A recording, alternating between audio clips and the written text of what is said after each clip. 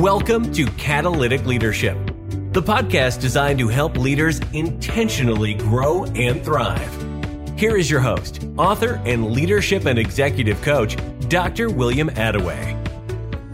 Hey, it's William, and welcome to episode 7 of our first season of the Catalytic Leadership Podcast. Each week, we're tackling a topic related to the field of leadership. My goal is to ensure that you have actionable steps you can take from each episode to grow in your own leadership. As I've heard Craig Groeschel say many times, when a leader gets better, everybody benefits. Your team, your department, your customers, your clients, your spouse, your kids, everybody. I'm excited as we continue this new journey together, so let's jump right in. I love to experience what Groeschel calls the gift of disorientation. That's when you encounter a new idea or a new perspective that makes you think, I've never thought of it that way before. That's the zone where growth happens. If you are not experiencing that regularly, that means you're not in a high growth environment. It's time to change that.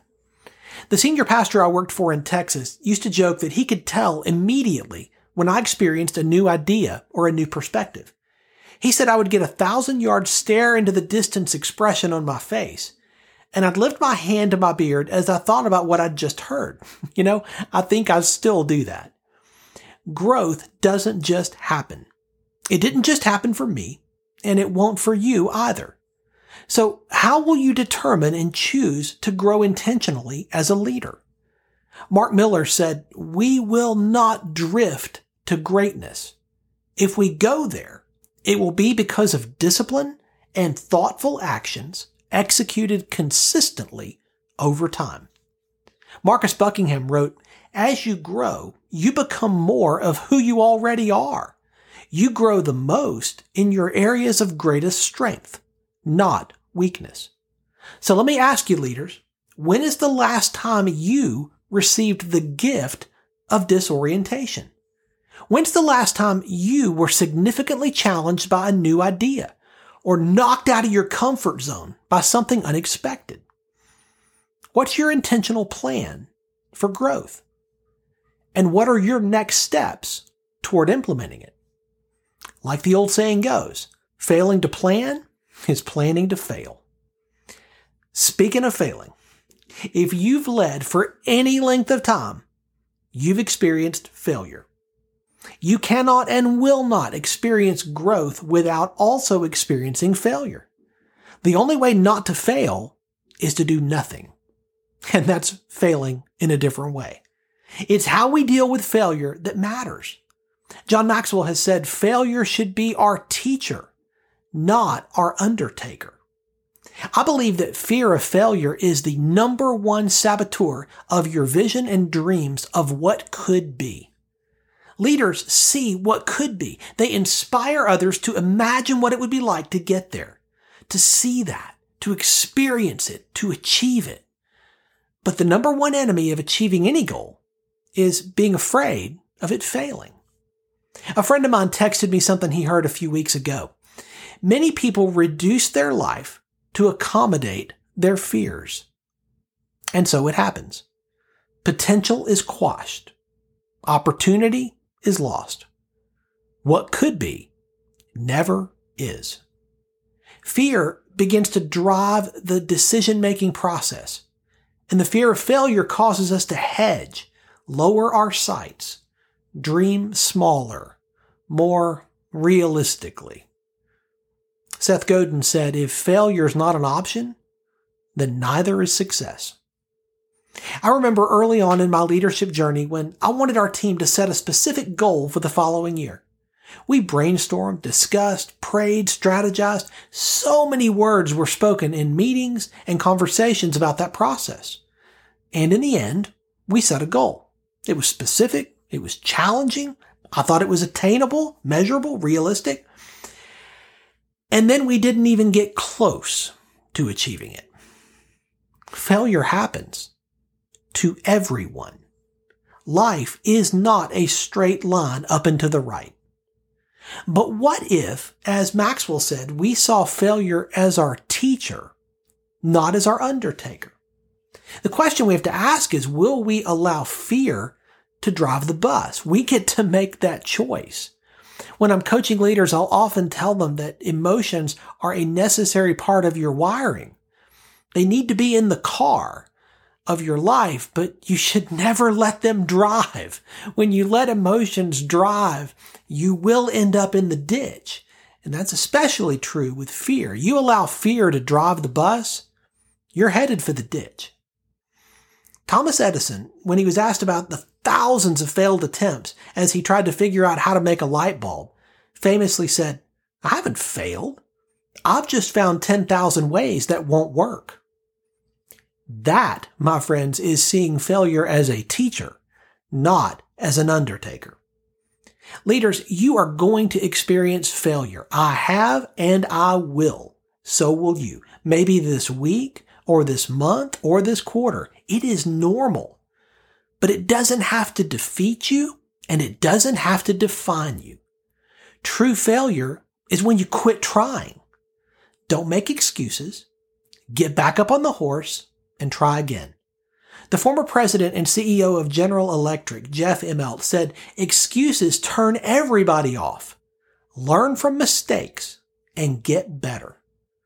I hate to see a leader pointing fingers and trying to deflect blame as though they are completely blameless in every way.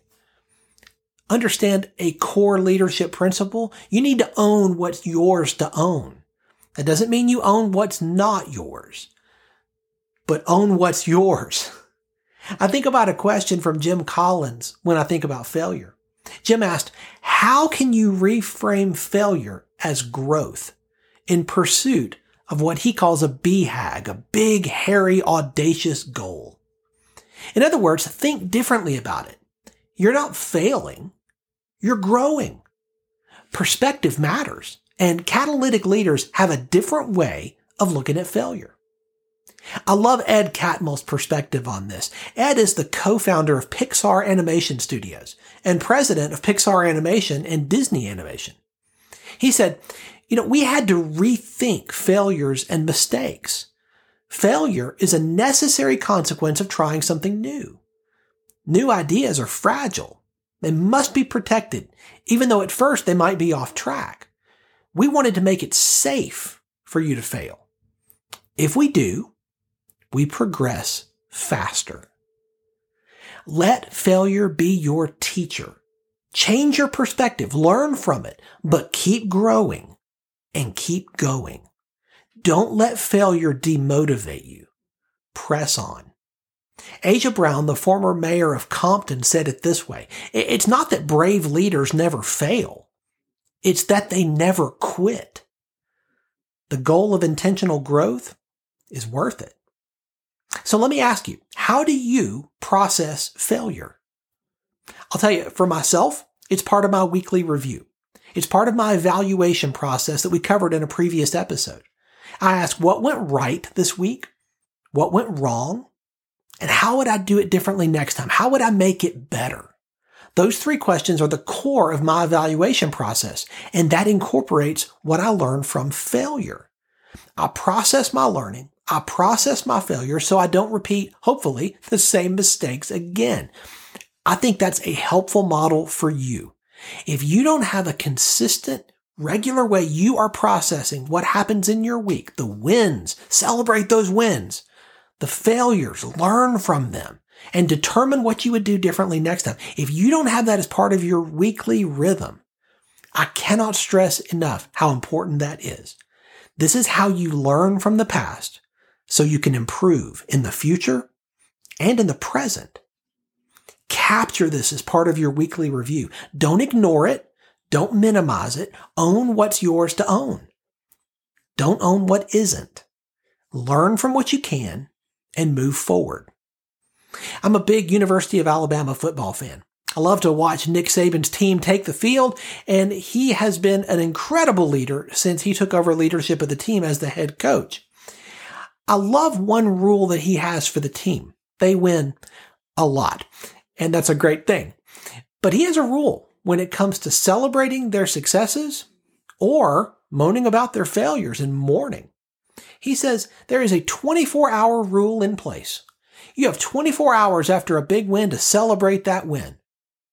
And then you get back to work. And if it's a big loss, you have 24 hours to mourn that. And then get back to work. You set a rule, you set a limit on either the celebration or the success, because either can be detrimental. If you take that success and you celebrate that longer than the 24 hours, what he has learned is that people can become complacent. Well, I won last time. That means I'll win every time. And that causes us to begin to drift toward mediocrity. Maybe not working so hard the next time. We drift toward laziness. Conversely, if we get all wrapped up in the loss, it can cause us to lose motivation, to move forward, to work harder for the next time. He sets that 24-hour rule and they follow it. And I believe that's one of the reasons they win again and again and again. You, as a leader, set up your own rule, your own system, but never, ever stop learning. Thanks for joining me for this episode today. As we wrap up, I have a request for you. I'd love for you to do two things. First, subscribe to this podcast so that you don't miss an episode. If you find value here, I'd love it if you would rate it and review it. That really does make a difference in helping other people to find this podcast. Second, if you don't have a copy of my newest book, Catalytic Leadership, I'd love to put a copy in your hands. If you'll go to catalyticleadershipbook.com, you can get a copy for free. Just pay the shipping costs so I can get it to you, and we'll get one right out.